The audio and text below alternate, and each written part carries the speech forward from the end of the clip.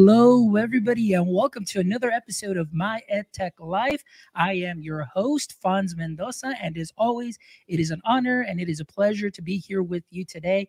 Thank you so much, as always, for all of your support, wherever it is that you may be joining us from today. I hope you had a wonderful day today. Maybe for some of you, it's your first day of summer vacation. Maybe some of you are winding down the year. Whatever the time, whatever the season, as always, thank you so much for joining us. And I'm really excited about today's topic. And I'm really excited to have today's guest here. As we were talking in the pre-chat today, I got to meet Chad, never met him in real life, but I've been a longtime follower of his TikTok account. And yes, I am on TikTok, so you can follow us there too. But definitely check out Chad's account as well. And just the posts that he does, very powerful stuff, talks about some great, deep things that and starts conversations that maybe a lot of people aren't having. So I'm really excited to have this wonderful educator, this wonderful Army veteran, a writer, and definitely an amazing content creator to the show. And I'm really excited to have you here, Chad Pettit. Thank you so much, and welcome to My EdTech Life. How are you doing today? I'm doing great, Fonz. Thank you for having me on. Wow, that introduction had me looking around like, who is that guy? Yes. No, Chad, again, as always, like I mentioned, the mission, the vision, and the passion of My EdTech Life is really to connect educators and creators one show at a time, and giving educators a platform and creators a platform to share what they're passionate about. And you are, sir, are a person that when I see your videos and the content that you put out, I can tell that you are very passionate over certain things, well, many things. And I really appreciate the way that you let us into your life, into your mind through your account, which again, it's something that's genuine, authentic, honest, family oriented, family related. And most importantly, too, like I mentioned, is just those conversations and those topics that not many people either talk about a lot or you don't hear about, but things that really cause you to think. So again, I'm really excited about today. But Chad, for those of us, or actually for those audience members that are joining us this evening, or those that will watch this show or listen to this show later on that may not be familiar with your work, can you give us a brief introduction and share with us your context and education? Sure. So, believe it or not, I haven't actually been in education that long. I started about 6 years ago. I'm a late bloomer. So, I started out after high school. I was in the military for 10 years. I did 10 years in the Army, a couple combat tours in Iraq. After that, I bounced around. I didn't know what I wanted to be when I grew up, still don't. And then I finally decided to go back to school, which was difficult because I was 33. So, I was the oldest guy in the classroom. But I finally got back in there and I started really enjoying writing in an academic setting and learning about that. And I noticed this huge problem. All these kids coming out of high school struggled to write. And I'm thinking, how is it you just graduated and you're not able to write at the college level yet? And so my professors, rather than teaching the content, were spending a lot of time talking about what they were doing or talking about how to write at a college level. So I thought to myself, something's got to be done about this. And so I decided I wanted to be an English teacher and I wanted to teach high school. So that's what I've been doing for about 6 years now. Just recently finished up my master's degree in English with an emphasis in rhetoric and composition, which was grueling. But I really focused on secondary writing instruction. So my thesis is all about teaching secondary writing and assessment without burning the teacher out, because the teacher burnout problem is really, really problematic for me. And I was burnt out when I started that. That was the great irony. And through that, I figured out some processes that are used at the college level that we can actually bring down to the secondary level. So that was my emphasis. And then I got on TikTok just for fun. I got on there just to have some laughs. My wife said, "You'd be great at this stuff." And I'm like, "I'll give it a shot." And yeah, it just started taking off, man. Yeah.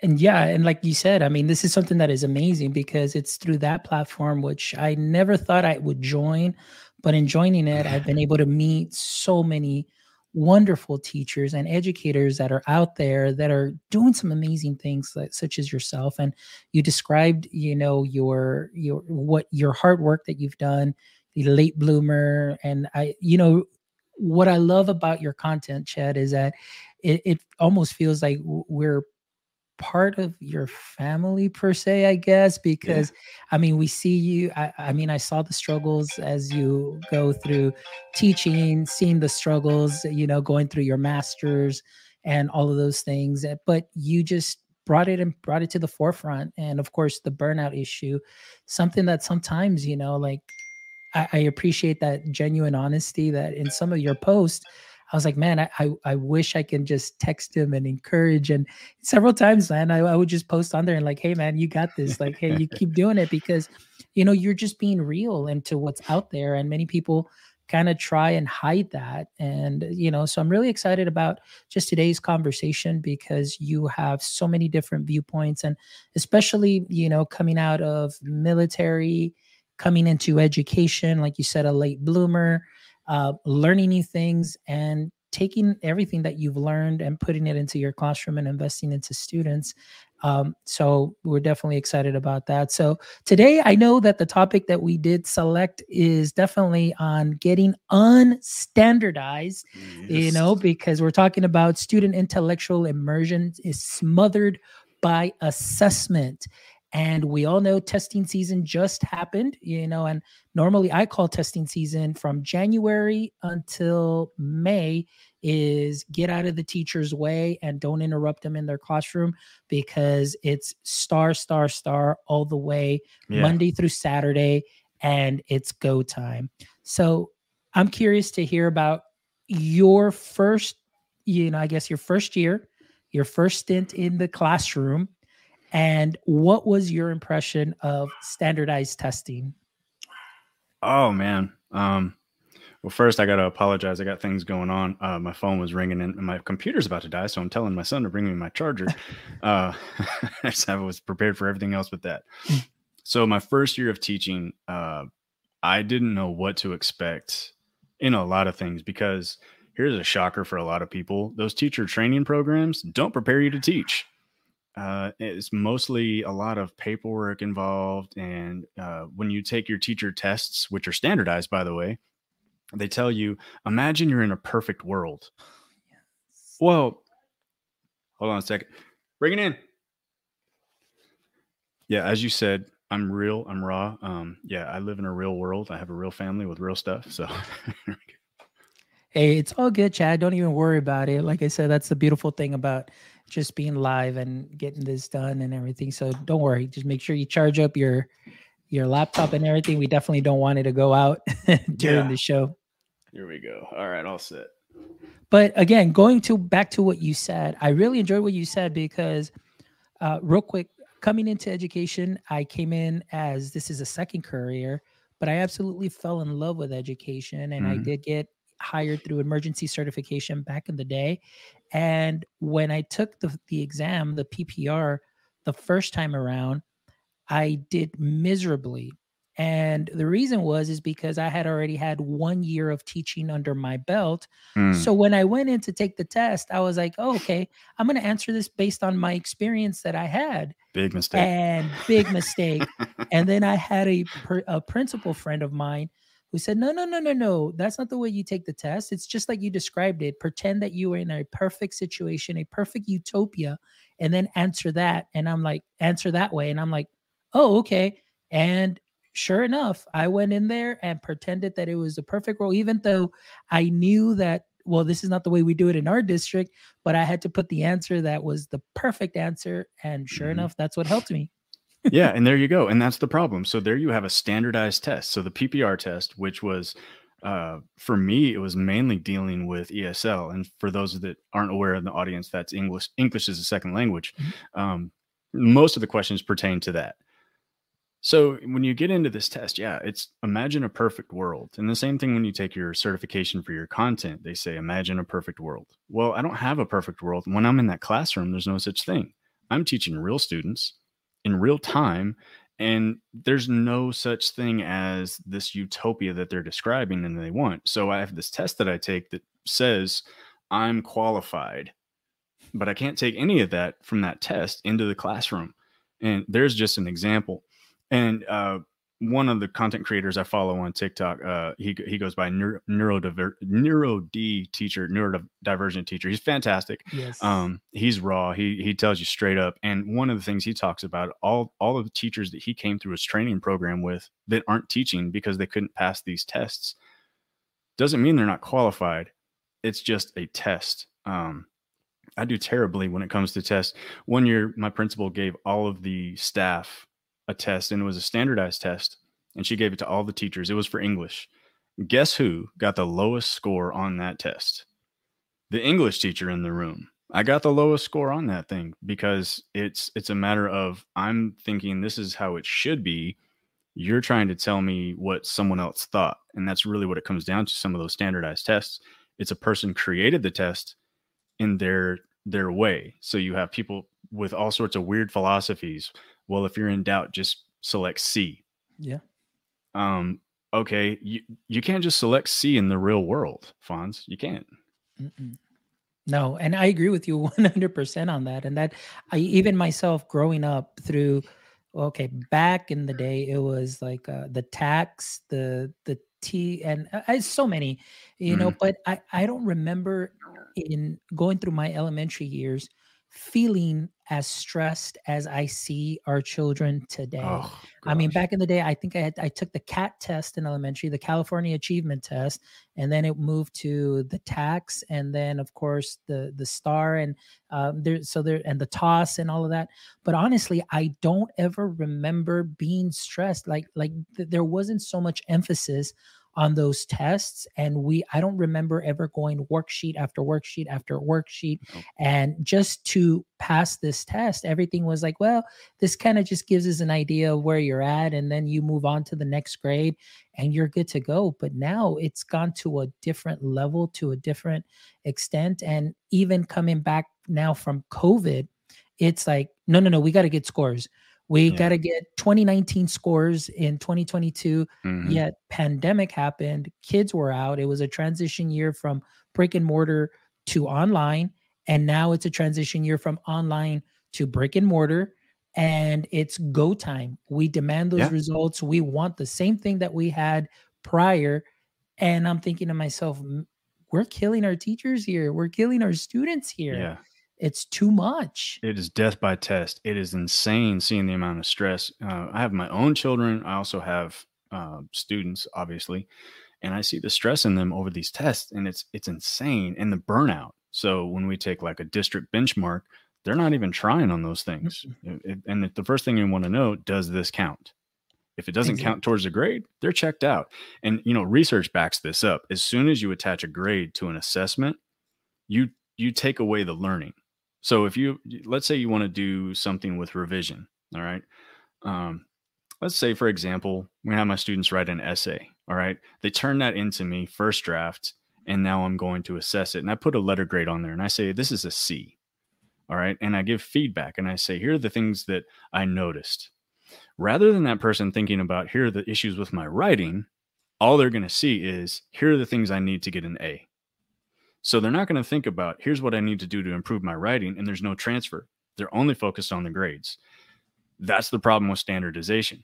It becomes a focus solely on grades. And so as soon as they find out that test doesn't matter towards their grade or towards their graduation, they're done. They're completely checked out. And we see that in a lot of test results. And, I've posted about this on TikTok, and you just go through and read the comments on some of my posts.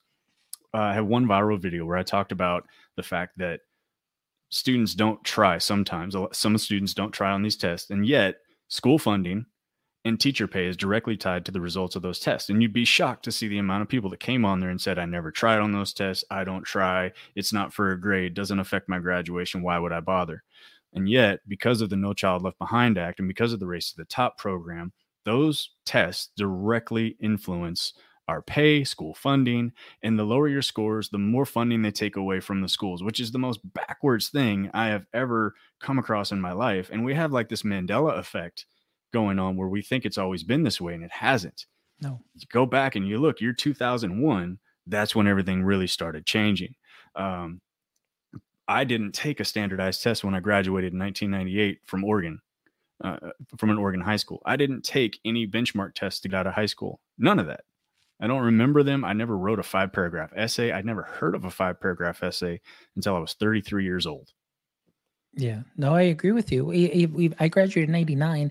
I don't remember taking a test. I remember, I guess ninth grade was the most memorable for me because it was like, oh, the 10th graders are taking a test and you can't be here. So we didn't have to go to school till like later that day.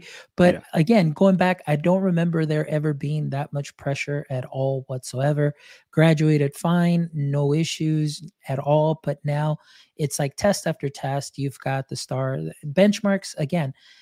Once kids hear benchmark, they put so much weight on benchmark, and it's what the first 2 months of school, and they expect already everybody to be like at masters or be at Hmm. this level, and then the next benchmark, and it's just drill, drill, drill, just to pass a test. But like you said, what happens to our students that are not A, B, C, D, E students?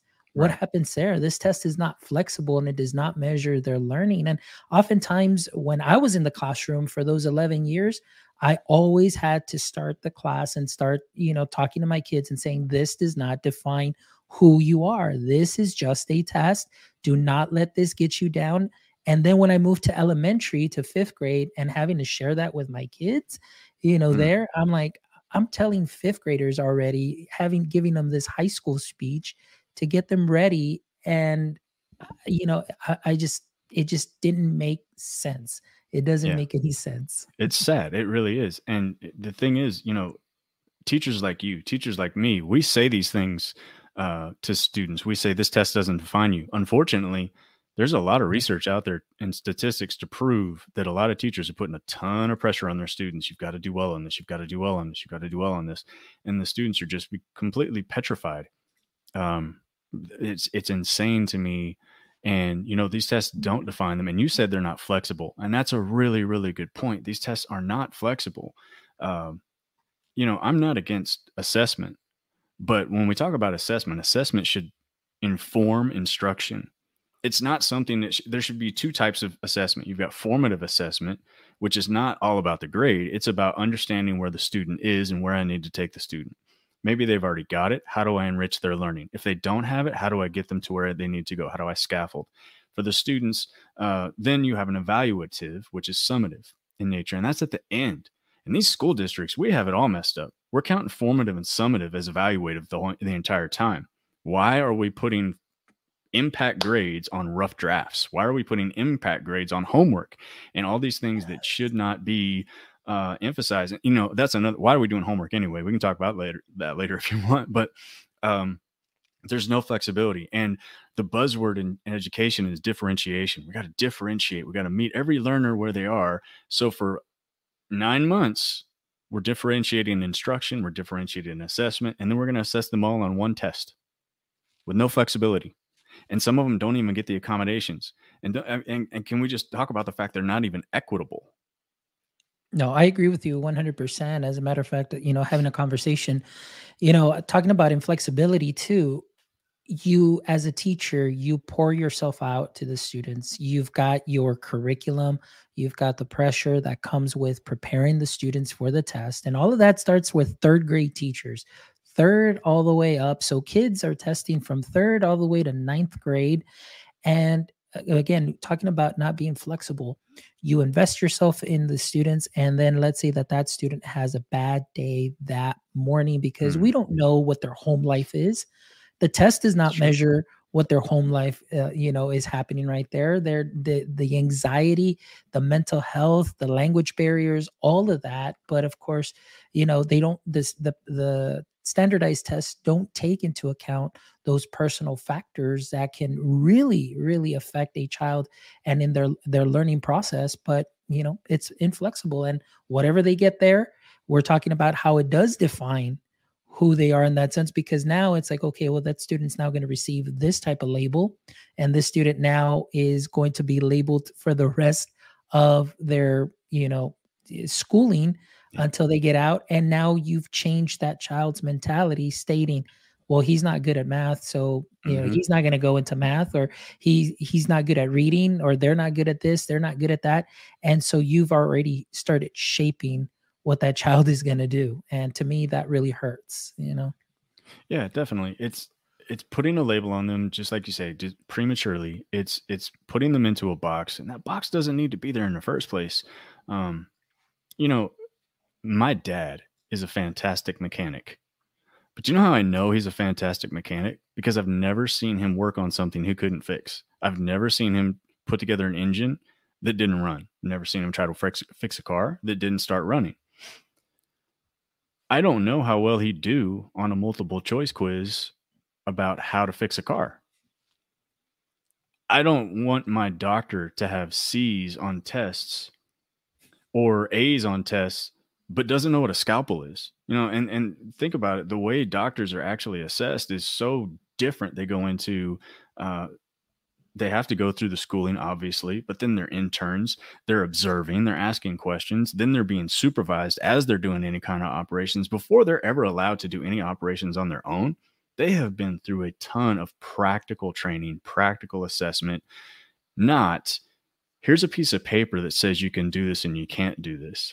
And that piece of paper defines it. If we continue to define uh, people based on just a test score, then we're going to continue to put labels on people. And that's what happened to me when I was a student. I had a math teacher who was just absolutely awful in my freshman year of high school. I mean, he was a deplorable person. He got fired for some of the things he was doing, just a disgusting human. And he would not teach us. He would not help us. And if you ask for help, he would ridicule you, publicly shame you. And I don't mean like sarcasm. I mean, just tear you down. And he just flat out told me, you're never going to be good at math. You're not smart enough for this. And so I gave up. And since ninth grade, I never even tried. And when I got to college, all I could remember is I'm no good at math. And that sticks with you. And we don't realize that. But I mean, honestly, we just dehumanize these kids. All these things I'm talking about are human characteristics, human traits. And we want these kids to be robots. Yeah. And you talk about what if that kid's having a bad day? Well, a lot of times we're not considering the fact that what if when you're having a bad day, what do you want to do? You want to take a break, get a cup of coffee, go for a walk. When these kids are having a bad day, we tell them sit in that chair, shut up, and don't do anything for the next hour, 2 hours, or whatever. Or if they're having that test, what if their parents got divorced that day? What if they were in an abusive situation right before? But we're worried about how they score on this test. They're thinking, what am I going to do when I get home? You've got kids that are living out of cars. They don't know where they're going to shower. They don't have running water. These are the things that we need to focus on. And just like Catherine said right there, those tests don't prove anything. They do not prove anything, honestly. Yeah, I agree with you 100%. And let's shift that over now onto the teachers. I oftentimes, the metrics, they're unfair metrics for teacher evaluation too as well. Yeah. I mean, that to me is when I see teachers that are stressed out because now it's gone to the point of if I don't do well here with the group that I'm given, and let's say that it may be a group that is a very tough group, I could risk either getting moved to a different grade level that I may not feel comfortable with. But now, if I want to keep my job, I need to make that adjustment or other things. So, what are your thoughts on that? Or maybe have you experienced that, or have you, or anybody around you experienced anything like that? So I can say honestly that I'm fortunate enough to say that my job hasn't been impacted based on my test scores. And I don't know anyone personally that has uh, lost their job or anything like that. But at the same time, the state of Texas, Texas Education Agency, if they see those low test scores, they're going to get involved. They're going to step in and they're going to say, now your school's at risk and you get a grade. So your school, your district, you get a letter grade. And so they come in, and if you have a grade of C or D or something like that, they're going to come in and they're going to put all sorts of restrictions. But all they're basing it on, again, is these standardized tests. But the answer to tests cannot be more tests. And you can't put more pressure on a person and say, do better. I mean, you put someone in the most stressful situation and you keep yelling at them and yelling at them and yelling at them, they're going to get stressed and they're going to make mistakes. And when we make the mistakes, we're not given the opportunity to do anything to relax, to de-stress. And the pressure just continuously on with these tests. And teachers are being pressured. So many studies have been done especially like in Florida. A lot of research and composition specialists, they work out of the Florida State and kind of in that area.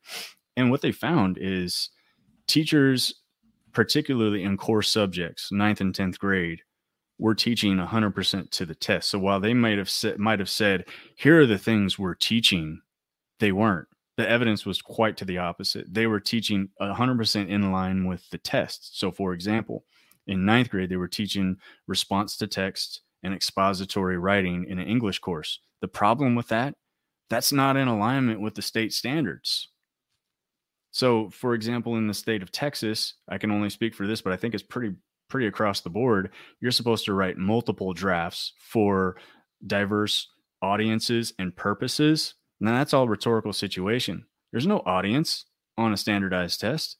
There's no time. There's no multiple drafts. You're writing one draft in a time situation. You don't get to revise. You don't get to edit.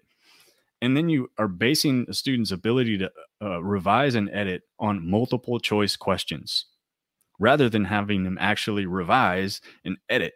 So again, they don't measure anything, but the teacher's got to anticipate what's going to be on the test. So if I do teach the test, which I don't, I have to imagine what's going to be on that test. And as soon as I do, as soon as I try to teach to that thing, inevitably my students are going to be more flawed in that one.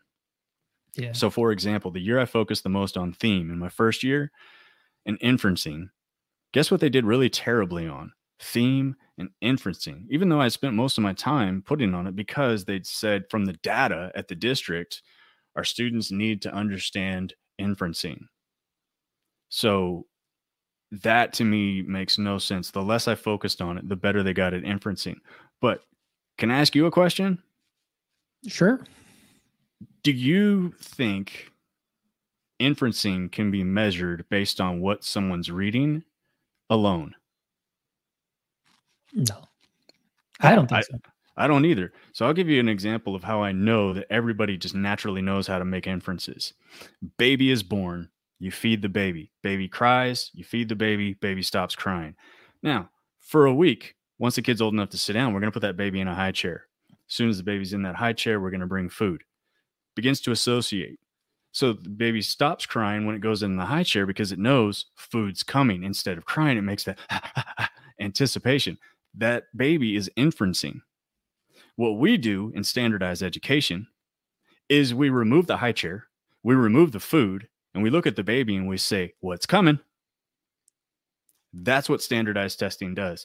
Our students know how to inference. They can catch a sarcastic joke. They can catch innuendos. They make innuendos all the time. If you've ever been around middle school and high school kids, that's all they do.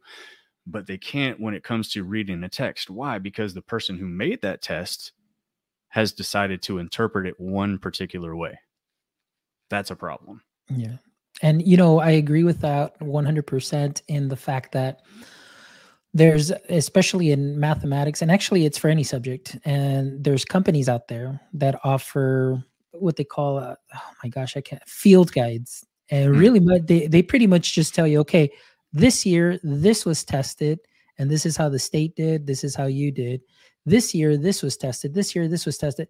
So if you're pretty good at math, and I'm just only speaking as a math teacher, you can kind of tell it's like, okay, where is TEA headed this year, and how are they going to test this particular TEK in a certain way? And then you have to let teachers know and say, hey, get ready for this. Well, no, I've never seen them do it that way. And I've never seen any test do it that way. And now it's like, you're kind of playing a lottery and it's a crapshoot. Are they going to test it this way? Or are they going to ask it this way? And now we've got to do the prep, and now it may be over prep. And then at the end, they may not test it that way, or they may test it in a way that is completely different than what was once thought, because they just came up with something different. Yeah. And so now, talking, and again, I'm only speaking for Texas, but I'm pretty sure you saw the new, I don't know if you got to do the field test or the way that new platform looks. And I'm like, wow, like, through the website and the practice one that they had. Yeah, I'm just like, come on. It's really clunky. Yeah. And switching everybody to online. And like my son came home and he was really frustrated. He said, Dad, I only had an hour to take my test. What are you talking about? And he was talking about one of the 4-hour tests. So like math is 4 hours, biology is 4 hours, right? History. And he said, yeah, we only had an hour. because it took them 3 hours to get the Wi-Fi working. I'm like, how is that not reported as an error? That should have stopped the test automatically. It should have been we do a retest, but they just pushed them through. So you're telling me, state of Texas, that my son's educational status is based on your Wi-Fi? And you know what you're talking about is nail 100% on the head. Teachers are playing a guessing game as to what's actually on the test. We don't know. We're not allowed to know. So you want our students to perform well on the tests. You don't want us to teach to the test. You're not going to tell us what's on the test. And you say they're aligned to the standards, but we can prove 100% for sure they're not aligned to the standards. I just did with the revised and edit example. You know, but if what we try to do is teach critical thinking, right?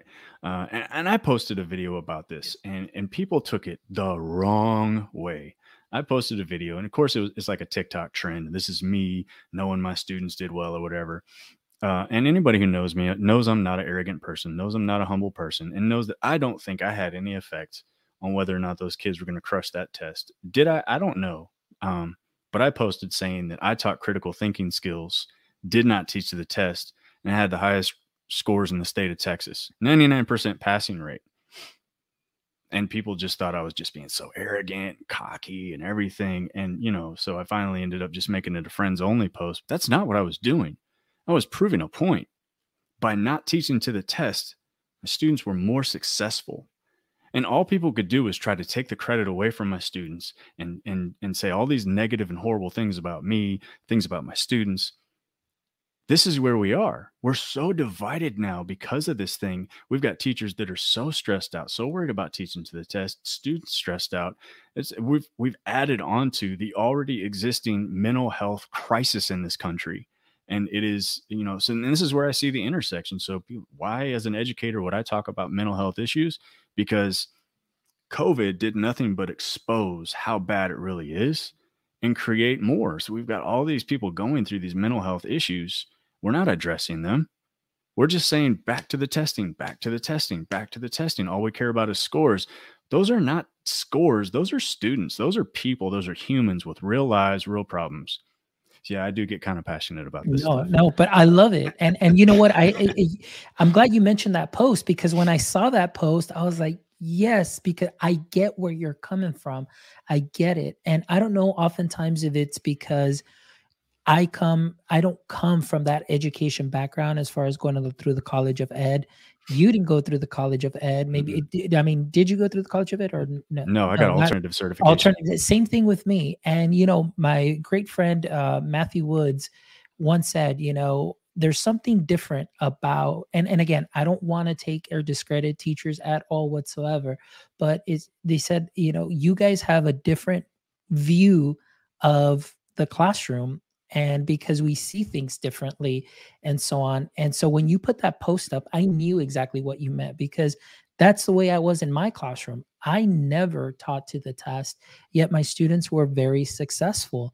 And now what worries me, like you were saying, it's you see in the classroom, teachers are going through the last 5 years, 5-year tests, you know, whatever, 2018, 2019, and that becomes almost their curriculum, you know, and that's what concerns me, where again, you're teaching to the test, but where are the creative components? Where are those soft skills or the creativity in the classroom?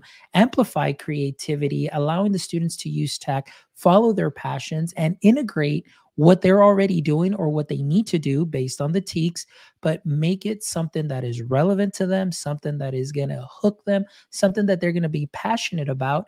But those skills are transferable skills that they can go ahead and take on a test. And I think that they will do well, but we put so much pressure.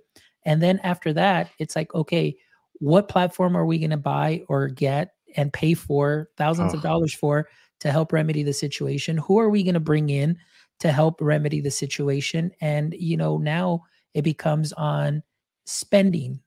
We're going to spend more to give more tests, like you said. Yeah. And so where is that going to lead us to? Exactly. You know, it's It's a multi-billion dollar industry. Even the nonprofit testing agencies still have to net a lot of profit because they have to pay the people that work there. They have to pay for the resources. And like you say, districts are paying $5,000 for some consultant just to show up, right? And then we're going to buy all the books that the consultant hawks at the professional development meeting. And I'm not against people writing books. That's fine. But we're going to pay for this software now and it's supposedly going to work. Well, that's all well and good until it doesn't work. But if we look at the nation's report card, we know it's not working. The scores are not changing since 1992 to 2001 when you had the No Child Left Behind to 2019. No change. The gaps are still there. They're the same gaps. And guess what? They're the same gaps across ethnicity, race, culture, you name it, the same gaps. Nothing's changed. So teaching to the test apparently is not working. And people say, well, I'm not going to teach the test. But then you say, well, I have to teach the test. And in fact, some are forced. They have no choice. The curriculum is given to them. You will not deviate. They actually have a script they have to follow. And their observation is someone coming in and marking off where they failed to follow the script. I mean, word for word. So they go off the script, and that script is designed to make sure that the kids pass the test. But you'd think that would make the test scores go up, but the nation's report card reflects the exact opposite. It's not making any changes. And here's the real clincher. Graduation rates steadily going up across the nation, especially Texas. Texas has a high graduation rate, right? And that's our claim to fame. We're proud of that. The only issue is, you know what's also on the rise? Students entering developmental classes in their freshman year of college. Yeah. And the really horrible statistic that follows that, anyone who goes into a developmental class in college is 40% more likely to not finish that degree. So all of these statistics point to one thing: standardized testing is failing us. It's not the fact that we're assessing is failing us. We have to assess, but the assessment is not informing instruction. I get that data in May, but I don't have any data that I can actually use with my students until the next school year. They're gone. Yeah. And now I'm teaching a new subject with a different test. Yeah. No. I agree with you 100%. It's like, it's almost like this is in the past. This already happened. What am I supposed to do with this? I'm going to have a different set of kids that's going to be completely different than what this data says, but yet because I did bad on this TEK, I need to improve on this TEK, but maybe that's not the TEK that they need for this particular class. I put in a link into the chat. There's a gentleman, Alfie Cohn. So I put in the chat, it's alfiecohn.org. But this is what he had to say in this article. And the article is Standardized Testing Victims. That's what it's called. And, talking about this as far as he has a quote here that says, guess who can afford better test preparation? It says, when the stakes rise, people seek help anywhere they can find it. And companies eager to profit from this desperation by selling test prep materials and services have begun to appear on the scene, most recently tailoring their products to state exams. Naturally, affluent families, schools, and districts are better able to afford such products and the most effective versions of such products, thereby exacerbating the inequity of such testing. Moreover, when poorer schools do manage to scrape together the money to buy these materials, it's often at the expense of books and other educational resources that they really need. So very important, very interesting stuff. So definitely check out that article because he definitely posts a lot of other things here that are really just tie into this conversation. And this article was written back in 2000, September 27, 2000. And we're still seeing this today. This is still relevant today. So, yeah. I mean, we need to definitely change that. Well, definitely. I mean, first of all, I love Alfie Cohn. He talks a lot about grades and stuff. You should check his stuff out when it comes to that. Just a fantastic individual, really insightful. But this is exactly the problem. And I mentioned earlier inequity. You have to either books or test prep materials. We're going to prep for this material, but again, the scores stay the same. And it's just, I don't mean to get on a conspiracy theory bandwagon. Like, I'm not wearing a tinfoil hat here, okay? I'm grounded in reality. But if the test scores go up, like a lot, now we don't really need anything new from these companies that are selling these products. We don't need the consultants. We don't need their books. We don't need their software.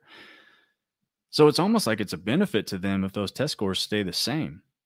And we've already shown that these tests are not aligned to the state standards. We're already showing that they're not developmentally ready for college.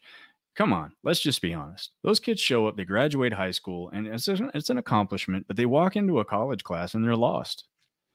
And that's the reality. And that test is doing nothing to help us with that. And we've got data from the year before. So, well, you can use last year's data for these kids this year. They've had a whole summer.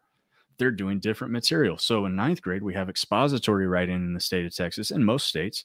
And in 10th grade, we have argumentative writing. It's a totally different thing. In seventh grade in the state of Texas, they're doing personal narrative. Eighth grade, they're not even assessed on their writing. There is zero consistency across the board in this system. And a really good question here from John. If we're so interested in data, why aren't we looking at the data regarding how standardized testing is benefiting our students? Exactly. Why aren't we looking to see if it's really doing something for us? People keep, all the time, the buzz phrase in education, show me the data, show me the data. What data are you looking at to show you that these tests even matter? And I'm, again, not trying to cause waves. Well, I am trying to cause waves, but I'm not trying to say get rid of assessment. What I'm saying is let's use real assessment, authentic assessment.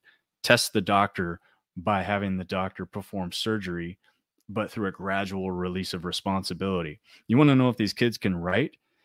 Give them a writing assignment with a specific rhetorical situation. You want to know if these kids can do math? Let's not give them the multiple choice options. This is how you're going to set your budget for the month. Use the skills we've taught you in here, set your budget. But nobody wants to do that. It'd be too much work to assess it. We need a computer to assess it quickly. It's faster, and we don't make the money that way. But I'm telling you right now, Fonz, if we just got rid of standardized testing, we'd have billions of dollars of resources.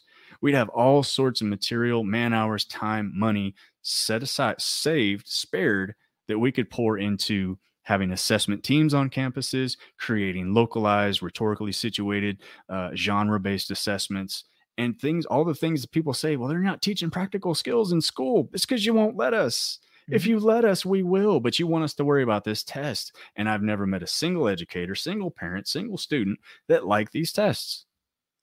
Yeah, I agree with you 100%. I mean, and even I was talking about, I always love to talk about the future of learning, the future of work. I mean, when I got into the workforce, ABCD doesn't cut it. It's like improvise, adapt, and overcome. Critical thinking, you're like, you got to go. You don't have a choice. And then, when I started my master's and I did my master's, everything is portfolio based. There were never any exams. Everything was, here's a project, tie it to your real job or your real world situation, and you're going to find a solution, and then you're going to go ahead and submit it. And that was it. Here's your rubric. This is what we're looking for, as long as it meets these requirements and so on. And at the end, I had a beautiful portfolio with all my master's coursework. And that was my final project. I just submitted my portfolio. That's it. Another thing, and another story that I want to share real quick is 2 semesters ago, taking a doctoral course, my doctoral professor decided to spice things up a bit. And rather than just do strictly lecture, she said, hey guys, I'm going to do something different, and I'm going to give you a choice board. You're going to have 5 things that you can choose from as long as it equals 21 contact hours. I'm in here with people that are already administrators, have been doing this for a long time, principals, you've got directors and so on. The look on their face, I was happy. I was joyous because, wow, a choice board doctoral program where I get to choose what I want. But you should have seen the horror on some of those faces where they just had no clue what to do because they're so used to being told what to do. Like it's A, B, C, or D. And it was just like, wow. So that was kind of a picture for me of like, what are we doing to our young kids from grade level 3 and up, and they're just really scary. Yeah, absolutely. And so there are 2 phrases that I want to bring up, and I am absolutely forgetting the person who came up with these phrases, but it's in the research. There is a difference between answer seeking and solution seeking, and what we're creating through these standardized testing is generations of people who are answer seeking. They want the answer. How many paragraphs do you want me to write? How many sentences in each paragraph? How many words in a sentence? How many of these? Okay, how many math problems do I have to do for my homework? How many dates do I have to memorize in social study? Answer seeking. Okay, so the quizzes. Have you taken a history? So I was fortunate enough to go through history recently. So I graduated in 2016 with my bachelor's. I just recently finished my master's. So when I went through my history courses, the tests were just Quizlet drop-ins, and all you had to do was find the answers in the textbook. I mean, it was verbatim out of the textbook. And so what is that promoting? Answer seeking versus what you're talking about, a choice board versus my thesis, what I worked on. It was problem and solution seeking. So my problem was teachers are burnt out. We're very, very undertrained in teaching, writing, and instruction. We don't know how to properly align instruction with assessment. How do we solve this problem? And that was my entire master's degree. It was all about problem solving. In the 90s, and that's when I was in high school, we didn't have the things that we do now. So I took a keyboarding class. And the printer was one of those old school printers with like the ribbons on each side and the perforated pages. And it would break. And our instructor, the teacher, would not just say, oh, here, let me fix it. He wouldn't even get up from his desk. We'd say, sir, the printer's down. He'd say, figure it out. And he would tell us to troubleshoot. And we had to figure it out. And there were a lot of things like that. And we have rescued these kids rather than let them struggle. I don't mean let them drown. I mean, let them struggle and help them through the struggle. We have just rescued them. We got to jump in. And that's all standardized testing is, and standardized education. It's just forming a society that is answer seeking versus a society that is problem solution seeking. And case in point, Google. I used to love the arguments. You'd be around with your friends being like, who was in that one movie? And nobody knew. And so we'd talk about it and go back and forth and back and forth. No, it was this guy. It was that guy. And then finally we'd watch the movie and like, oh, that was the guy. Now, 10 seconds into the argument, somebody's Googled the answer. There's no more troubleshooting anymore. But life is troubleshooting. When you are on the job, you're going to have to learn how to troubleshoot. Any educator, when your lesson plan falls apart, if you don't know how to troubleshoot and figure something out on the fly, you're done. In the military, trust me, in those combat situations, everything that you've learned falls apart once the bullets start flying, and you've got to figure out how to troubleshoot. Every job I've worked has had that component. Doctors, nurses, lawyers, everyone has that troubleshooting component, and we're creating an education system that is taking away the troubleshooting, taking away the problem solution seeking. It's just turned into, here are the answers, figure it out. And that's why I don't even use multiple choice anymore. I hate it. I can't stand multiple choice. No, I agree with you 100%. And one thing that I wanted to add too, because of your military background, in 2013, I think, and I was already, I think maybe in my 5th year of teaching, 6-year teaching. I was in the classroom for 11 years, but that to me was the year that like everything just kind of shifted for me, because at that time I was teaching at a charter school and I had a friend who ex-military Marine, and he used the words improvise, adapt, and overcome.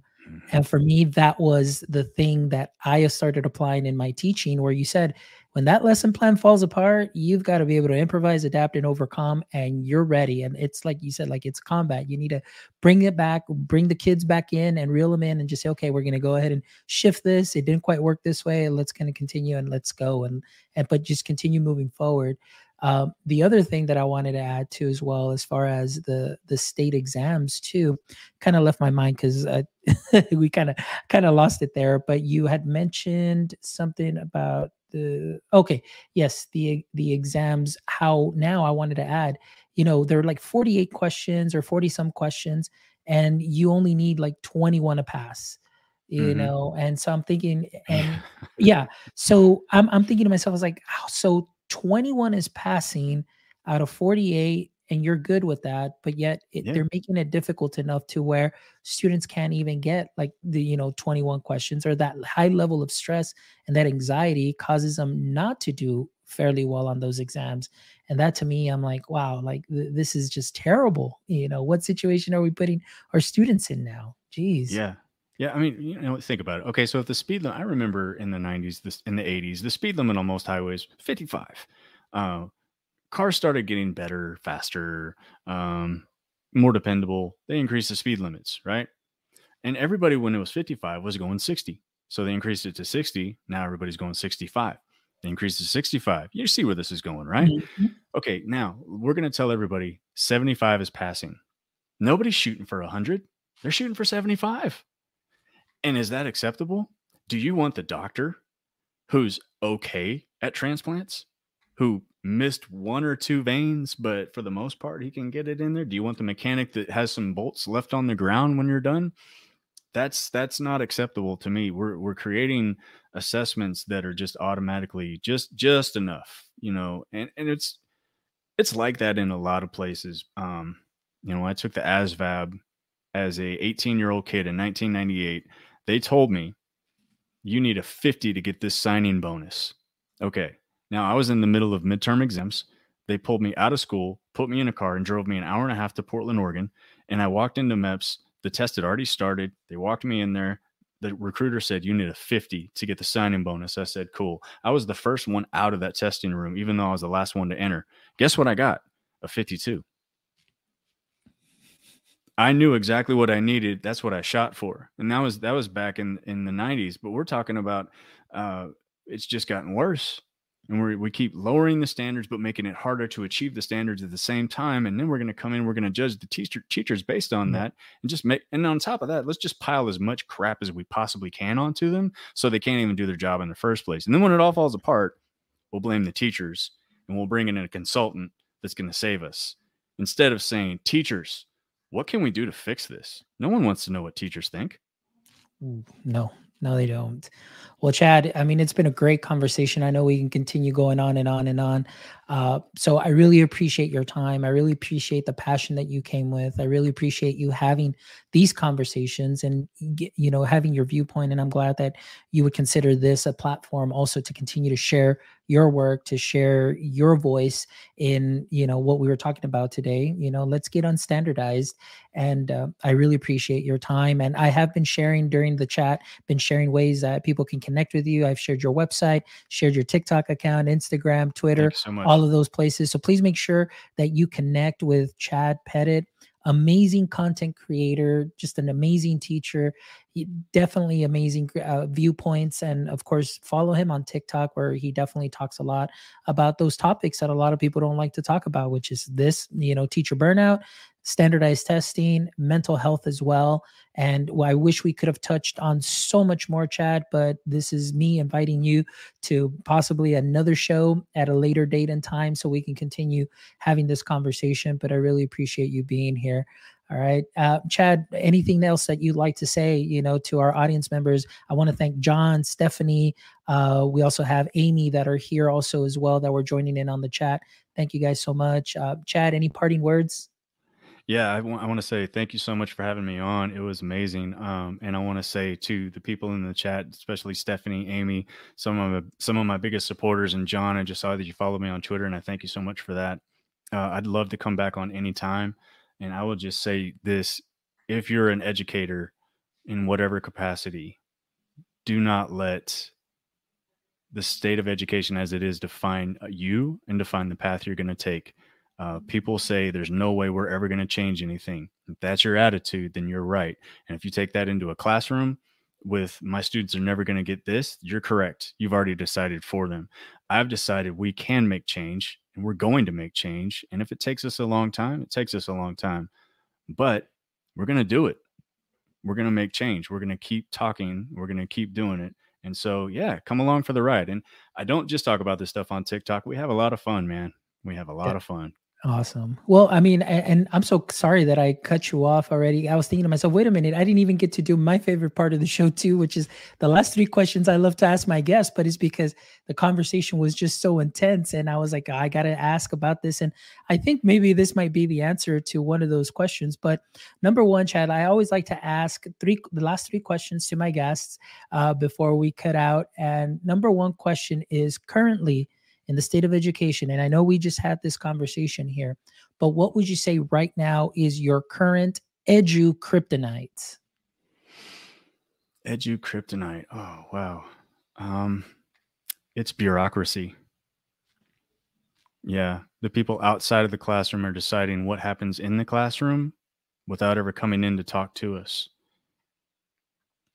All And right. they've hamstringed us. All right. Excellent. Good answer. Okay. Next question. If you could have a billboard with anything on it, what would it be and why? A billboard with anything on it. Students are not test scores. No, let's see. To prepare students for the real world, we need to treat them like real people. All right. And if you judge a fish by its ability to climb a tree, it's going to fail every time. Nice. Nice. Nice. All right, Chad. We'll, And we'll have the beard oh, on there. the We'll have the beard. beard Yeah. on there. Yeah, definitely has to have the beard. And the next one, Chad. And I know that I think were you going to be starting a podcast soon, or is that already going on right now?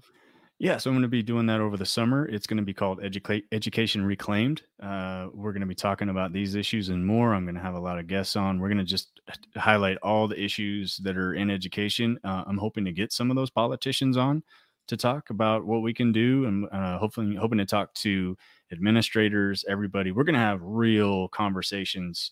And anybody who's followed me knows that I'm not about the arguing and trashing. I'm about the conversation. So yeah, that's hopefully by the end of summer, I'll be releasing my first episode. No promises, but that's my goal.